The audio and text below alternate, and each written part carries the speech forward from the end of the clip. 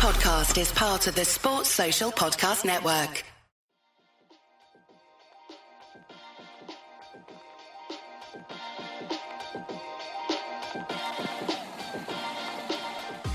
Hello and welcome to another episode of Zero Ducks Given. I'm Toby Tarrant and my microphone is usually a bit clearer than this, but I'm currently in the beautiful city of Bergen in Norway. And with the rubbish weather in the UK over the last few months, I've deserved a bit of good luck.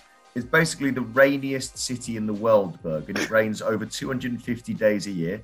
And I'm here for 6 days. Glorious sunshine all 6 days. I don't know how I've managed that, but I'm very happy about it. But apologies for the quality of my microphone and apologies for the quality of my shirt as well. I'm wearing a bit of a Daniel Norcross number here, but I'm going out for a few drinks after this podcast is finished recorded. And Daniel Norcross is, that is a fantastic T-shirt. Right, Daniel, let's come to you. Daniel has just, how Superman used to rip open his shirt to reveal the S underneath? Well, Norcross has just peeled open a crusty old hoodie to reveal a T-shirt underneath. And it's the evolution of man, but instead at the final step, rather than just turning, sometimes you see the picture in the evolution of man and the final bloke is a bloke like in a suit with a briefcase. Well, this is just a man playing a pull shot. And I have to say, that's quite a wonderful T-shirt, Daniel. Where did you get it and how do I get one?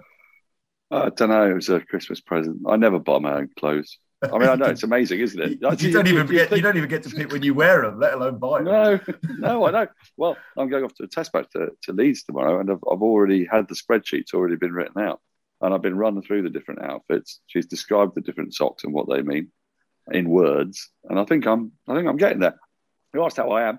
I've just started Britannia. I'm 12 minutes in, which is a classic tale of Romans stomping around killing druids in Britain in 40 odd AD with David Morrissey having a Yorkshire accent, basically being the Sean Bean from Game of Thrones look, going, "Get in the effing boat," whilst dressed as a Roman general. And I think I'm going to like it. So it's lovely when you discover something really trash that you're going to enjoy for the next week and a half. I love that. So Mrs. Norcross, who dresses him, by the way, if you don't know what we're talking about, she provides him with an entire spreadsheet of what clothes he should wear whenever he goes away for work. But she's out the house. And what does Daniel do with this rare moment of freedom?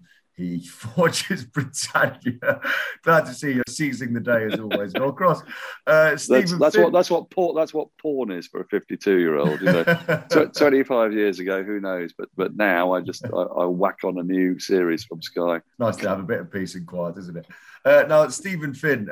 Speaking of peace and quiet, you must be on a bit of a 100 come down after the glitz and the glam of the 100, and now you're back at home. How have you readjusted to life post the 100? And also, I mean, you must be like more famous than you've ever been with the viewing figures the 100 got. You're a household name again. We've gone back in time about 10 years. Let's not get carried away, I don't think. No, it's people think I'm Peter Crouch more often than they think I'm Stephen Finn, which is a touch disappointing. Also not a terrible thing. Now, what have I been doing? I've not been up to much. I've let my hair down a couple of times, which has been good fun, because we were pretty strict with what we could and couldn't do whilst we were involved with the 100 to sort of make sure that it all ran smoothly. So, yeah, I've caught up with friends that I hadn't seen for a month or 6 weeks or so over the last few days. And then today I've wheeled or pulled my beds out and gone right in underneath and hoovered and cleaned under there and sorted those. So I've been on my hands and knees scrubbing carpet all day. So a fairly big come down, I would say. Well, I mean, you did well to pick a side that was never going to get to the playoffs, so you got extra time off for good behaviour, didn't you? I mean, when was your last game?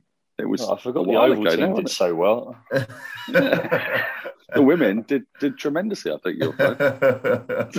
I mean, you've got to say, Stephen Finn, though, Ashes winner, professional cricketer, just played in the 100, and he cleans as well. Is there anything that this man can't do? But that is quite the come down from full crowds and firework displays and sexy games of cricket and being on the BBC to hoovering under a bed is quite the come down.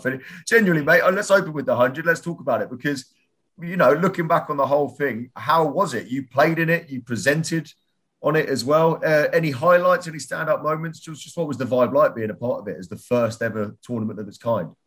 Yeah, the vibe was awesome. I mean, I think the standout thing is how partisan the crowds were in terms of the support that each home team had at their own ground. I think was quite surprising given the fact that they are new teams, and the way that people resonated and got behind those teams. I felt, especially coming from a club like Middlesex, where you're at Lords, and it could be anyone that's playing there. It's just 28,000 people watching two teams play cricket. Whereas when you get up north, they're slightly more boisterous behind their team. So yeah, that was really nice to experience that, actually. And even though during that Headingley game it was on the reverse end, I was on the receiving end of the stick from the crowd. All the other games and especially the games at Old Trafford, it was great to have that behind us. And yeah, it was just a good upbeat, good vibe about it. And then I think, in the viewing figures and the engagement that people have had in the tournament, I think that sort of classes it as a success.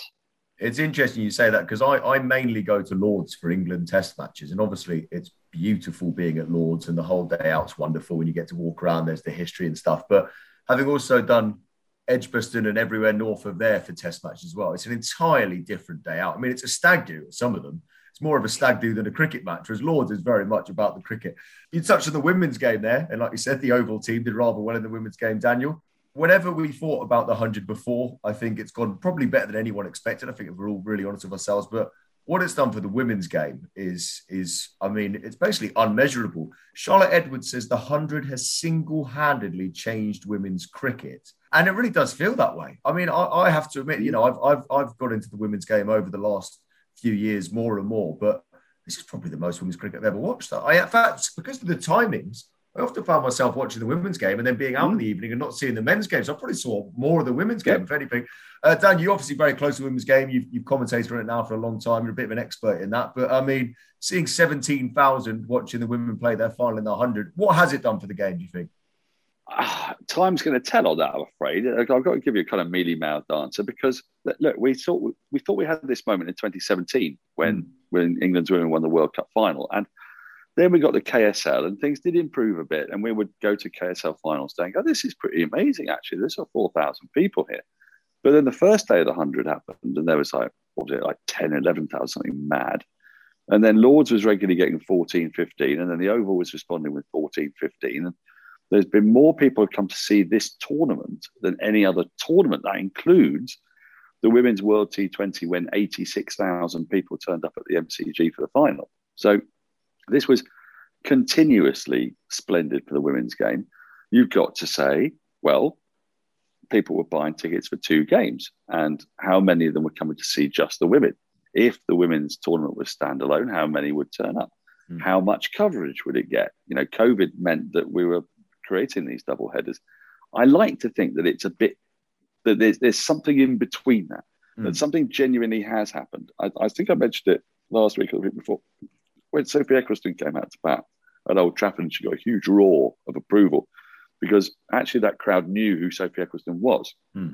Now, with the best will in the world, people like me knew who Claire Taylor was, and Isha Guha and what have you in 2010, and Charlotte Edwards, but the broader public didn't necessarily, and they didn't get to play at these grounds. They didn't have that kind of audience actually chanting their names. It's been staggering. It's been really moving as well. And the women have produced some of the best games in the tournament. And the side that won, obviously my side, Oval Invincibles, but they were brilliantly captained by Danae van Niekerk. They had Alice Capsey in there, 16-year-old when she started the tournament, got a 50 at Lords. She was 17 by the time it ended. She lifted the trophy. It's just amazing for people like that. And I think partly because it's free to air, partly because of the way the tournament was constructed, there was a bit of accidental boost to the women's game, which doesn't make it any less brilliant. It makes it fantastic serendipity, really. The key is, are they going to build on this? Is it going to be the same next year? Is it going to be the same hype next year? There ought to be more, because we'll have Aussie players hopefully coming over, like Meg Lanning, Elise Perry.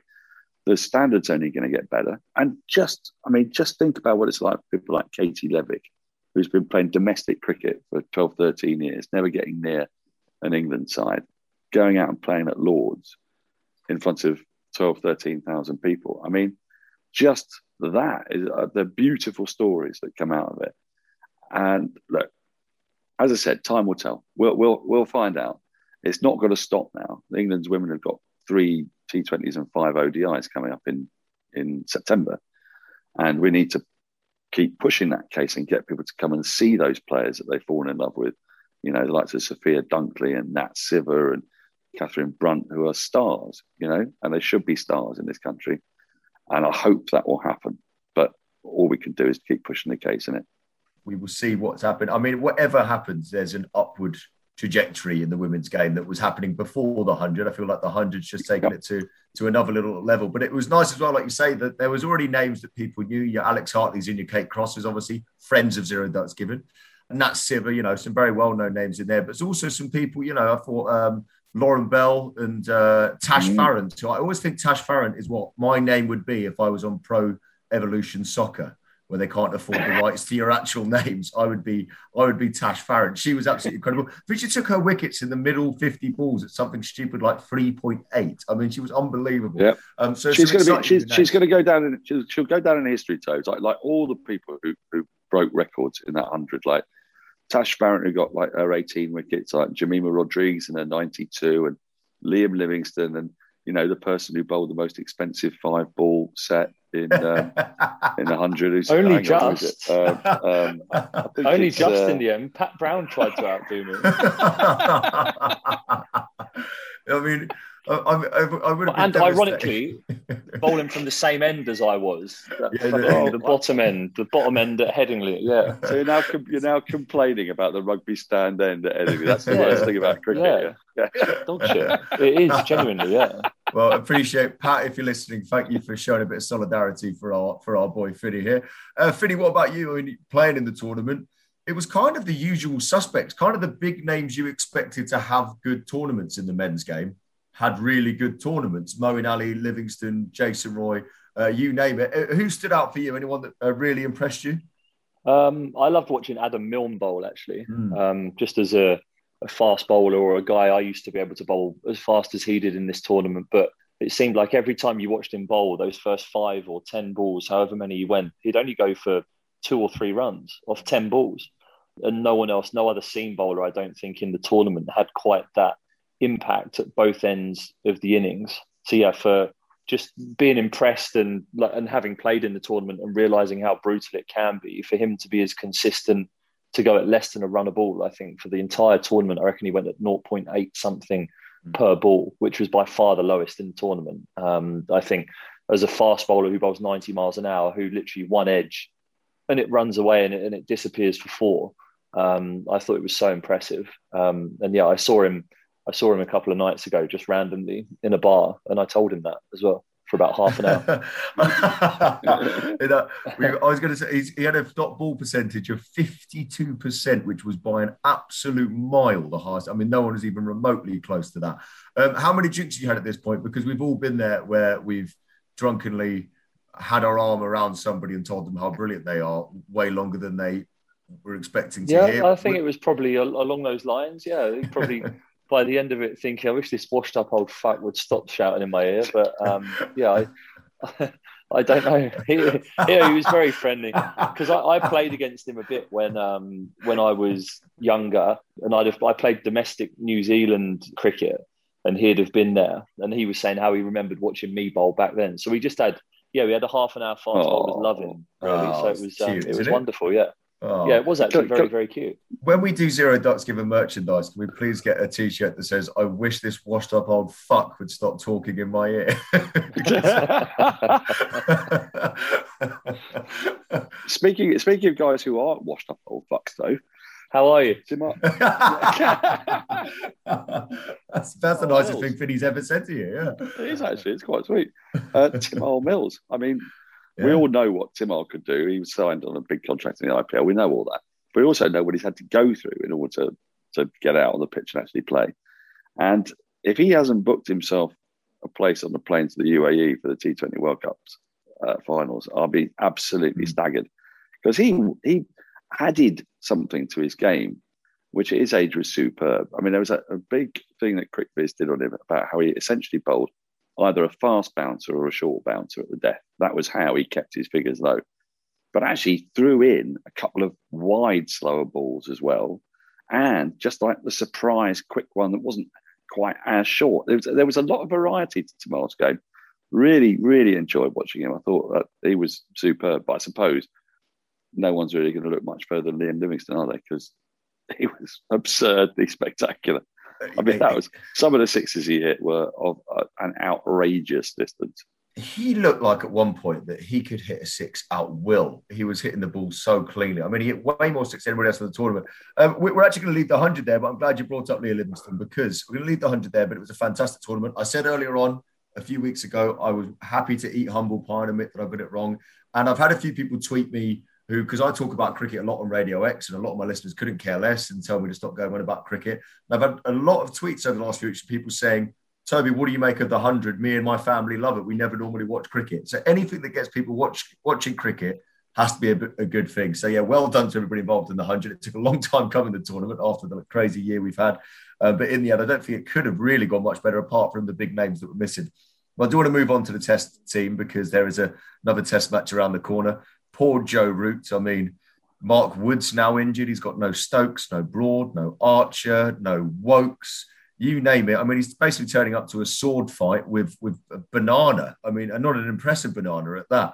But I want to talk about Liam Livingstone, because I wanted to see his name on that test team sheet. I just feel like I just was watching him bat, and I just thought he's just really good. White ball, red ball, whatever. I thought a bit like when Kevin Peterson first got into the England team, they put him in the one-day team, and he went and scored all those runs in South Africa and made himself basically impossible not to pick for the upcoming Ashes series. I feel like Livingstone, the bigger the occasion, the better the bowling. I feel like he'll fancy it.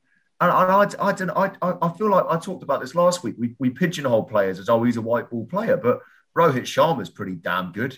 Rishabh Pant's pretty damn good. If we never give them a chance and never at least try and turn them into red ball players, then we're never going to. Finney, am I talking up my arse as always, or do you reckon there's an argument for giving him a go at some point?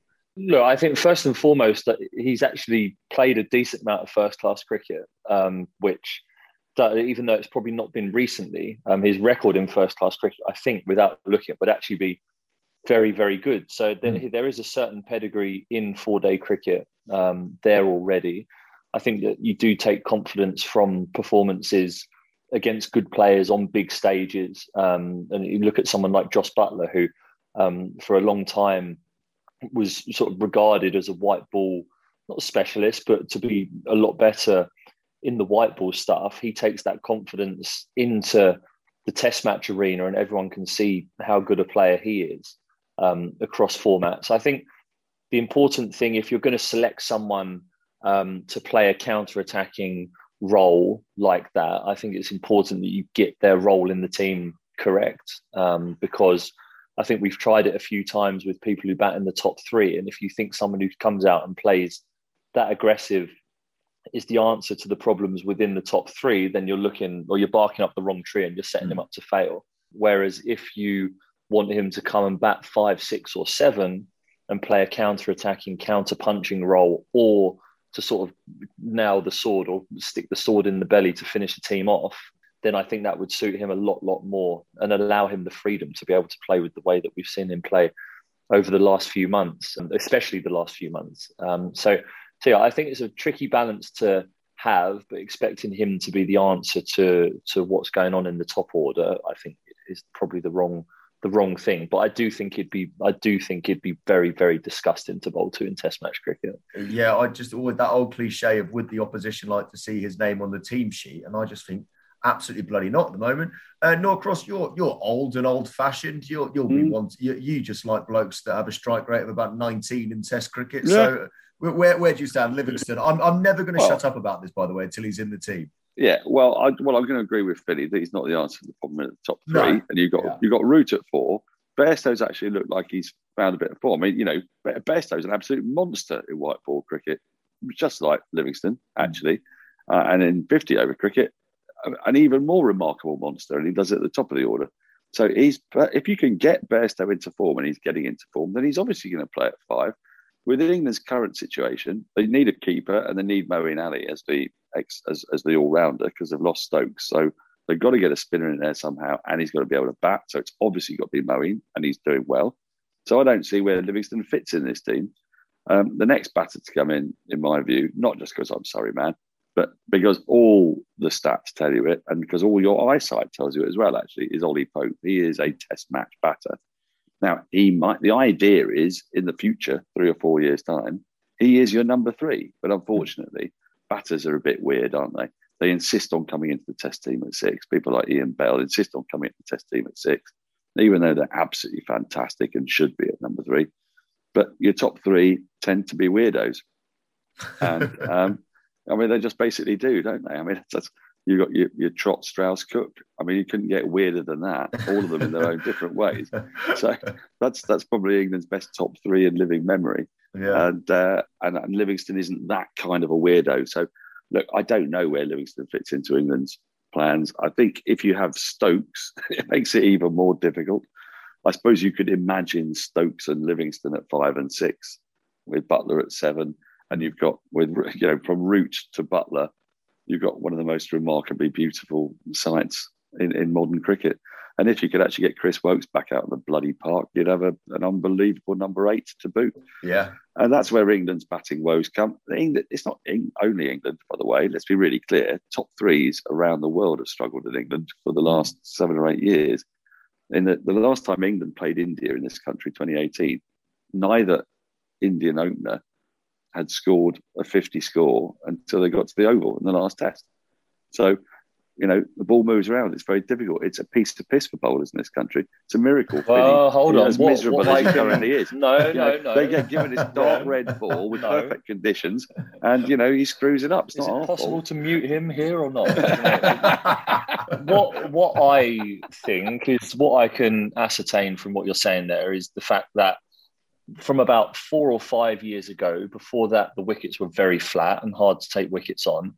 But after that point, around 2017, then it's been very easy to take wickets since then. So that would correlate with me actually having played in an era when it was incredibly hard to take wickets as a seam bowler. And do you know what? I've seen some reruns on TV of test matches that I played in or from that era.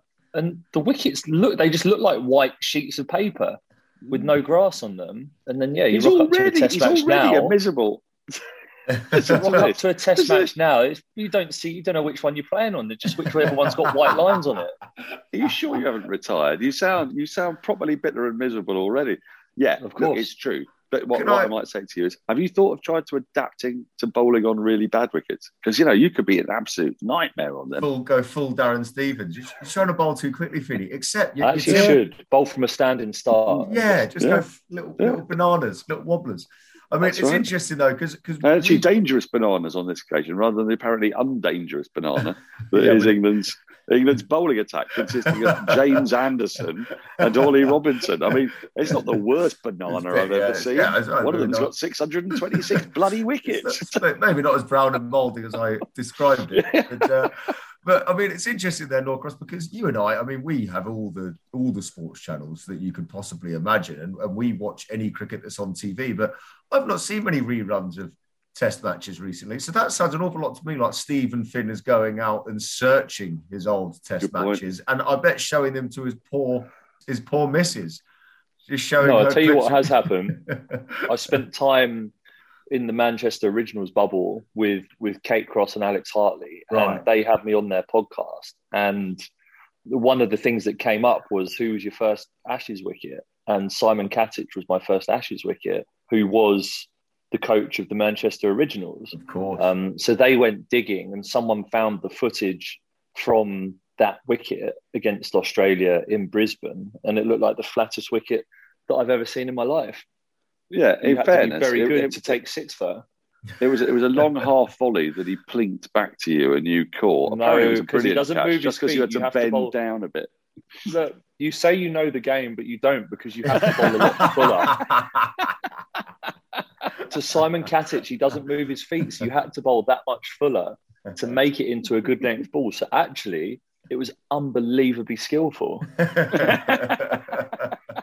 Well, with our net session still at the back of my mind, Finny, I thought it was an excellent piece of bowling. No, I'll be testing out the middle of the wicket to you, mate. They won't be that full. I don't move my feet either. Can't you bowl full to me? Because I don't care about getting you out. I just care about hurting you. I'm not even joking. Enough. No, I know you're not. That's the saddest, right? That's the saddest part. But I want to bring up one other person that definitely is coming back into the team. And it's Milan who was back in. And we talked about him a bit on this podcast before. It's a weird one now because he's kind of being heralded as, oh, thank God Milan's back in. But we shouldn't forget that he had a good old stint in the test team and he struggled in England. He did very well abroad, but he struggled here in the UK. But he's back in with a lot of expectation on him.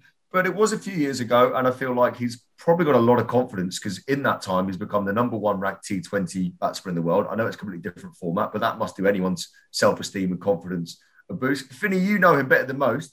How do you reckon he is right now looking forward to his England recall? Nervous, excited, more prepared now than he was last time? You'd say a mixture of the two, definitely.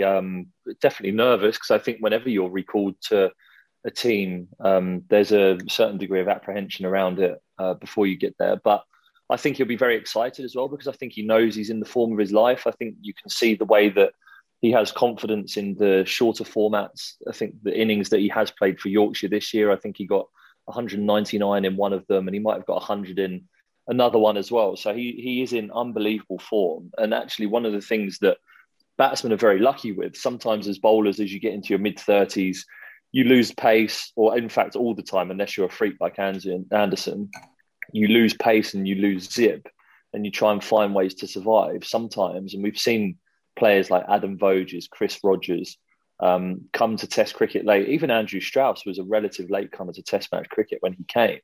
But the advantage of that, Mike Hussey, the advantage of that is you know your game and you know how to accumulate runs. And I think that that's the advantage that he will have. Confidence plus that will mean that I think it's a pretty good selection. Yeah. This is absolutely right. And it's one of the things that England they've been weird with their selectoral policy because for years they didn't pick anyone young. And then when they did pick Hamid and they soon after picked Sam Curran and they picked Zach Crawley, they suddenly had all these players who were like being picked before they were 21, which they'd never done before. They'd never taken ridiculously young players. That wasn't what England did. Pakistan did that. They always used to put young players into their side. Whereas what we clearly need and what we clearly have a problem with is batting. And as Vinny says, batting is something that you grow into. You grow into your style. You know, and Milan, even Vince, you know, people go, oh no, not Vince again. Well, Vince has continued to play first-class cricket. He is a batter. He knows how to bat. And you put him back in the side, it's a totally different thing, really, from nurturing a young bowler. And we've been doing it. We did it with Pope. We brought him into the side arguably slightly too early. And I think actually going in this direction, the problem for England is that you don't quite know after those two, what are you looking at? Sam Northeast, Joe Clark, perhaps? Who's played a lot of Joe Clark's very talented. I was with him at Manchester. Yeah, he's extraordinarily talented. But I think that you have room for one of those younger guys in a lineup to be nurtured by the older guys. Look at Joe Root coming into the team with Peterson, Trott, Cook, and growing with those guys and what that's done to him because he could be protected at 6 or 5 for a while. I think the thing that's difficult is throwing someone who is very talented like a Zach Crawley, but is he as prodigiously talented as a young Joe Root was? I'm not 100% sure about that. And throwing him to the wolves at the top of the order early on can have the opposite effect. You talk about getting games and getting experience into players, but if that experience becomes scarring, then that's a bad thing for down the road. So, yeah, I think there's definitely a very fine balance. And I think one thing that maybe the selectors in the last few years haven't got right is that realising who you think the next person is or the next really good player and trying to get them in and around more experienced or slightly more experienced guys. But arguably, we've not been blessed with a test match batting order that's been settled like the one that I was lucky enough to play with. But yeah, I think you have to be sensible with your selection sometimes. Just one quick thing on that. I mean, just put it into context, what Steve was talking about there. Strauss, Cook, Bell, Peterson, Pryor, for that matter, Trott, all averaged over 40 in Test cricket. All of them. Joe Root is the last person to come into the England team, which he did in 2012, and average over 40. The last person in 9 years. That is what we're trying to deal with here when we're trying to work out the conundrum of who should go out to bat. And that's what selectors are doing. And they've taken the line, let's take the most prodigiously talented youngsters and build them up through Test cricket. And I think what we all agree is that you can do that with one or two, but you actually, someone like David Malan, I mean, it's too late for Hildreth, but maybe Hildreth should have been playing 3 or 4 years ago, And the biggest problem that England have had, which is really hard to talk about, is James Taylor. Actually, James Taylor was on the cusp of making it, was really, really finding his feet in the England team when he had his heart troubles. And you imagine if James Taylor had been playing all this time, how different that middle order would look. Actually. And how many bloody good short leg catches there would have been as well over the last few years. Yeah, exactly. And I should mention as well, one name that we've kicked around a few times here, Ollie Pope. I mean, let's not forget, I know Norcross, waxes lyrical about him because of his Surrey connection, but genuinely Ollie Pope looked like, oh, great, we found a bloke who can score runs in Test cricket. He's had 2 big injuries, really unfortunate injuries, but both on his shoulder, diving on the outfield, fielding. So that is a guy who's trying to learn Test cricket to then take two huge chunks out of his career is a massive problem, isn't it? Oh, you're looking at me confused, Norcross, but that's right. No. So actually, what I was confused about was that I seemed to be in reverse when I looked at myself on the screen there on Zoom, and I was going, "Hang on, my heart can't be on my right." Was staring at me as I was saying this, touching both his shoulders, and I was going, "What's Norcross trying to signal to me here?" But I mean, Ollie Pope. He looked like he was going to be the next, we obviously we do the classic thing of building up. I do. I think he looks more like he could score Test runs than the others, even though he's had a lean spell. But he's just when he's been on the cusp of doing something great, he's taken Toby, you don't average 60 in 35 first class games and more and not be really damn good. He's had a whole series of bits of misfortune, hasn't he? He's had bad injuries. He's not been brilliantly dealt with. He kept wicket in one game for England. I mean, that's how mad it's been. the things that he's been sort of forced to do. And these are very different introductions to Test cricket from people who are used to do, and they have to adapt quickly. And he's tried to change his technique. He's tried to deal with the fact that a lot of bowlers nowadays are really attacking the stumps. And he's done that by going on to off stump and taking his guard. And a few England players have done that. And it doesn't feel quite right. And I'm sure it'll probably, I sound like a doting parent now. He'll grow out of it. go back to playing properly. But, that's obviously ridiculous and absurd. But there's an element of truth in it as well, is what I mean. He's going to grow into himself and his game, and he'll be a terrific player. But as Stephen says, we do not want to leave them with scarring early on in a career that could be brilliant. We want to give them the best framework in which to make the best of their talents. Yeah, and I think the important thing is that if these guys do get dropped now, like Sibley's just been dropped, there's going to be an open door for them years that, we saw with Graham Swan. He wasn't ready. He was too young, probably a bit too immature as well, but he came back and had an incredible career towards the end of his career. So especially with batsmen, like Finney said, this isn't game over for these guys. If they do get promoted into England team young and not set the world on fire, they can go back to county cricket, score some runs and get recalled in the future. One other person who looks like he's going to get his big opportunity as well is Mahmood, Stephen Finn's doppelganger. We assume, I don't know, but I assume he's going to play. He seems the obvious replacement for Mark Wood.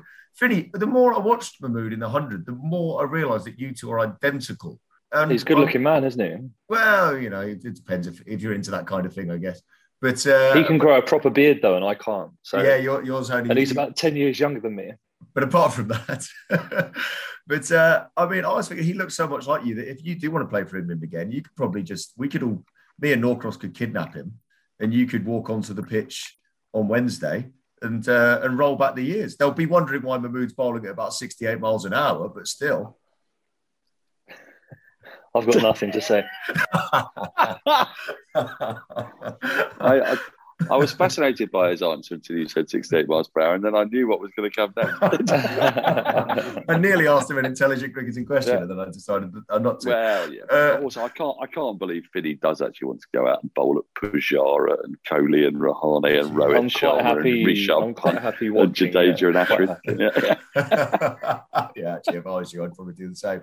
Anyway, we are looking forward to the Test match, and let's not forget England were 1-0 down to India not a million years ago at home and turned the series around and won 3-1. So it's not over. One thing I do want to talk about, and serious, which is sometimes a surprise for us, but very serious actually, is that Joe Root has confirmed the England team are going to wear anti-discrimination T-shirts and observe a moment of unity ahead of the third LV insurance test against India, as has been their custom in recent times.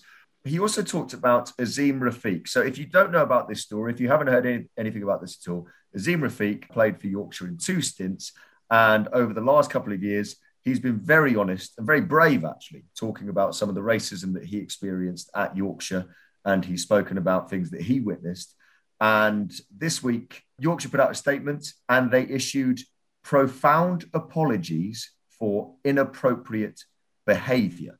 That was the statement. And Azim Rafiq, quite rightly, I think, said it wasn't good enough because calling racism inappropriate behaviour is really downplaying the issue. Now, fair play to Joe Root, as he so often does. He was brilliant in dealing with it. He said, as a former teammate and friend, it's hard to see Azim hurting as he is. More than anything, it just shows that there is a lot of work that we have to do in the game. It is a societal issue, in my opinion. We have seen it in other sports. We've seen it in other areas. As a sport, we have got to keep trying to find ways of making sure this isn't a conversation that keeps happening.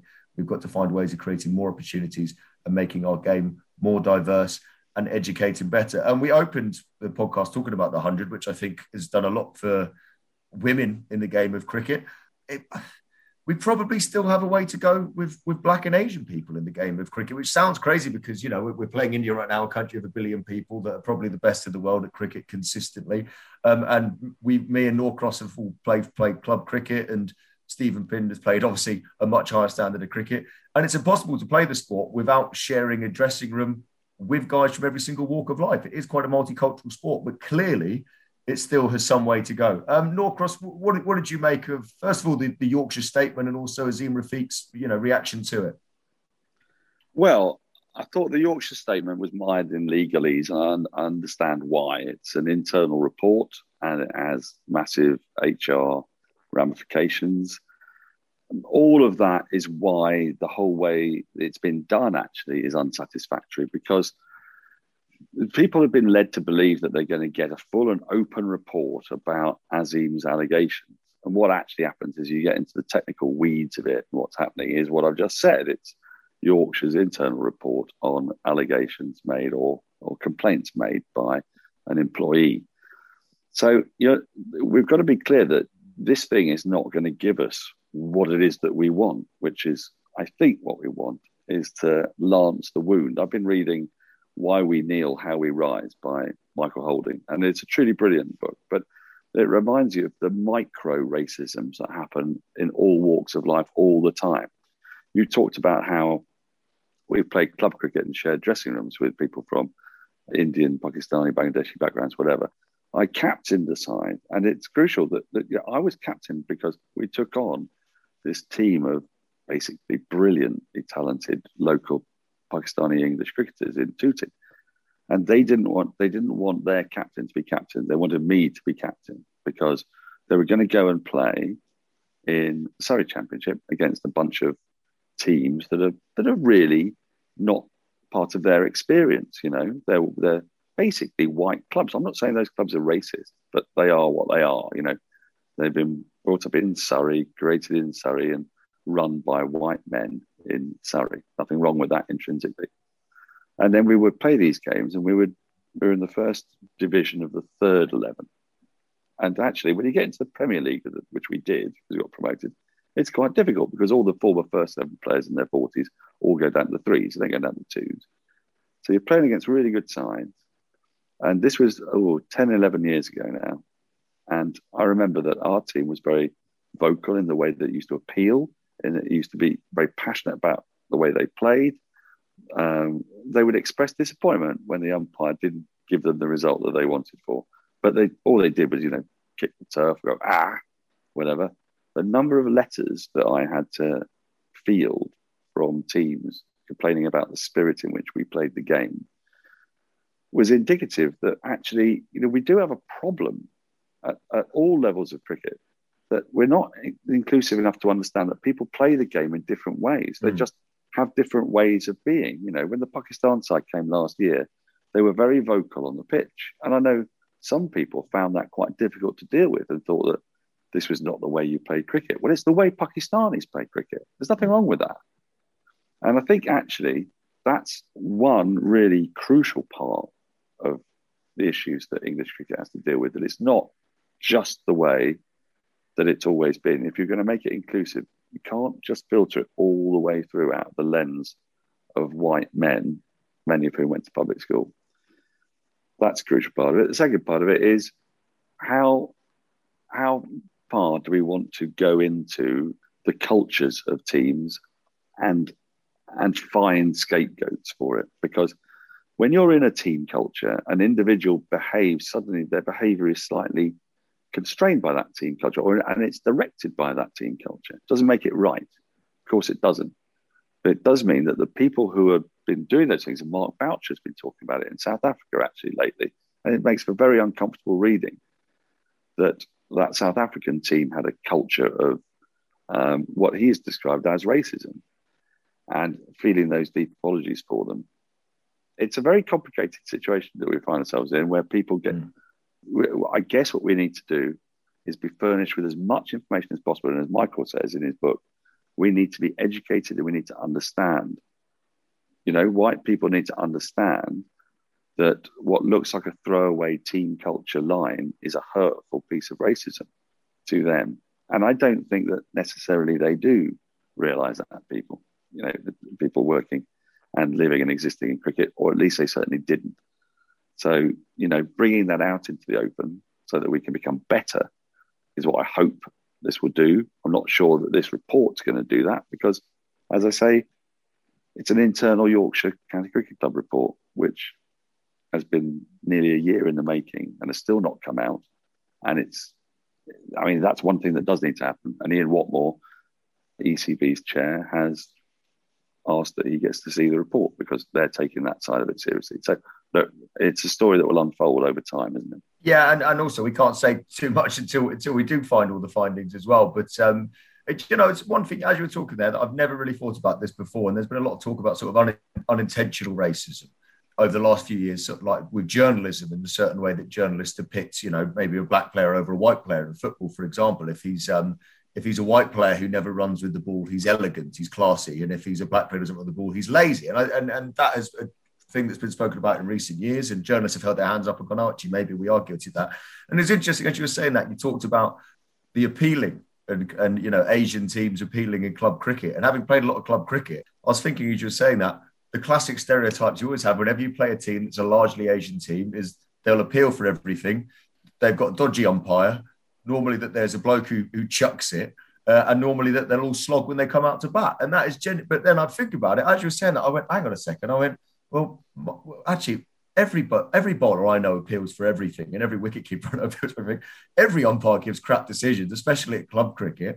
And my top six throw away their wicket every single week. So, and if a bloke bowls off the, you know, a wrong foot or has a bit of a slightly bent arm and he's white, it's just seen as, oh, he's a bit of an awkward bowler. He's got a weird action. But as soon as an Asian guy does it, it's chucking. And I only thought about that as you mentioned that there. So that's, you know, and that's an example of the sort of maybe ingrained unintentional racism that does exist in the game. Finny, I want to talk to you because you would have played against Azim and you know, you'd have spent time with him on a cricket pitch and off a cricket pitch as well, I imagine. And it can't be, he's a fair play to him. It would be easy for him to walk away from this. His life would be easier. It would be quieter. He even said this week, he goes, I owe it to the people that are still going through this around the world to carry on. But it must be tough as a fellow professional to watch. He's clearly distraught and upset by everything. Yeah, I think it's very difficult to watch someone have to experience those things over the course of their career and still be a bloody good professional cricketer with this all going on. And I think that you have to say that it's very brave and courageous, the fact that he is not backing down, the fact that he is passionate about this. I think one, highlights his strength of character, but two, also how important it is for us as a sport to be able to go and move on after this. I think it's important that people see the report so that we can learn as a society, not just cricket, but as a society as well. We can learn from the mistakes and from that disgusting behaviour. And so we can help make this sport more inclusive and and you can just help everyone enjoy it on a level playing field. And I think that cricket, especially as we've seen with the ODI side, the franchise sides that are put together, the multiculturalism is what makes cricket an amazing sport. I've loved playing with guys from other cultures, and the fact that they could feel, discriminated against within a team that you're playing in, it makes me really sad. So I think the quicker the time is that we can go from now to there being nothing like that in our game, we'll make it a better place for everyone. Yeah, very, very well said. Well, I'm sure that won't be the last we hear of that. And obviously, as it develops over the next few weeks and months, we'll come back to that at some point. Very quickly, guys, because we are pretty much over time. But there's a couple of things I want to mention. First of all, that Ian Botham has been announced he's going to be part of a trade envoy to Australia. Now, I don't know too much about international trade deals, which may shock you both, but aren't you meant to be building bridges and building relationships? Why are we sending a guy that terrorised the Australians for about 15 years? Surely they hate him. Send somebody who was crap. Send anyone from the 90s. Why are we sending the one guy that single-handedly won a series against them? They're not going to trade with Ian Botham. They'll trade with pretty much anyone that opened the batting in the 90s, surely. Well, yeah, I mean, Ian Chappell won't, and presumably he won't be part of the trade delegation. That's my guess, Actually, he's got quite a good reputation in Australia because they sort of see him as Australian, which, I mean, I don't know what that tells you about Beefy or indeed Australian. I leave you all to speculate on what that may mean. So I don't know. I think, look, all I'm reminded of is an article that Rick Marks wrote. He did a question and answer session with Beefy in November 2020 after he'd been made a Lord. Not Vic, obviously, although he should be, Beefy. And Beefy was talking about how he expected to, just pop in every now and then and talk about sport and the countryside, because those are the only two things he knows. Certainly, obviously, there's no point in me being there when they're discussing trade deals with Japan, were his exact words. But it turns out that trade deals with Australia are different from trade deals with Japan. And because he scored 138 at Brisbane in 1986-7. That's going to qualify him for it. I just can't wait for him to sit in the first meeting and say, look, you're wrong, because how many wickets did you take? Because that's essentially what Beefy says to any conversation you have with him. Even things like how to pronounce someone's name. How many test wickets did you take? So he must hate it. He must hate being in conversations with Jimmy Anderson and Stuart Broad. He's got nothing. Poor guy. I don't think he sees them much, no. Right, yeah, I'd avoid them. I'd avoid them like the plague. And one final thing, let's finish on a very positive note. It was pretty scary last week. You may have seen the news about former New Zealand brilliant all-rounder Chris Cairns. Well, he has undergone emergency surgery in Sydney for a heart problem after suffering what's been described as a major medical event. However, he is off life support and he is recovering in hospital, which is such lovely news. And I hope that Chris continues to recover, and I hope his friends and family are doing okay. But just very quickly, serious cricketer Chris Cairns winning Stephen Finn. Did your careers slightly cross paths towards the end, or you would have missed him? I'm not that old, mate. Yeah, I always forget how old you are, to be honest with you. But just like me, then you would have grown up watching Chris Cairns having a slog and taking lots of wickets, basically. Yeah, pretty much. Yeah, I mean, even then, he might have been. I don't remember that much of him, to be honest. Maybe the odd series here in the UK that I watched. But yeah, when you watch replays and stuff, he was a phenomenal cricketer and one of the first real great cricketers from New Zealand, wasn't he? So yeah, hope he gets well. Norcross, Finney, I'm going to love and leave you because I should probably stop neglecting my much better half, seeing as we're on holiday. It's still light where you are. Look at it. It's dark here. It's still light in Bergen. Oh, it's beautiful. It's beautiful. Are there sort of armed bears patrolling the streets? It's how I always imagine Norway. Well, there's not at the moment, but because of COVID, it's a midnight curfew here. So we've got to go and squeeze our drinking in very, very quickly. We've got about 2.5 hours to get levered before we get kicked out of every bar. So we're going to love and leave you. But lovely to see you, chaps. We'll see you next week when England will have equalised in the Test series. Cheers, chaps. Cheers. See ya.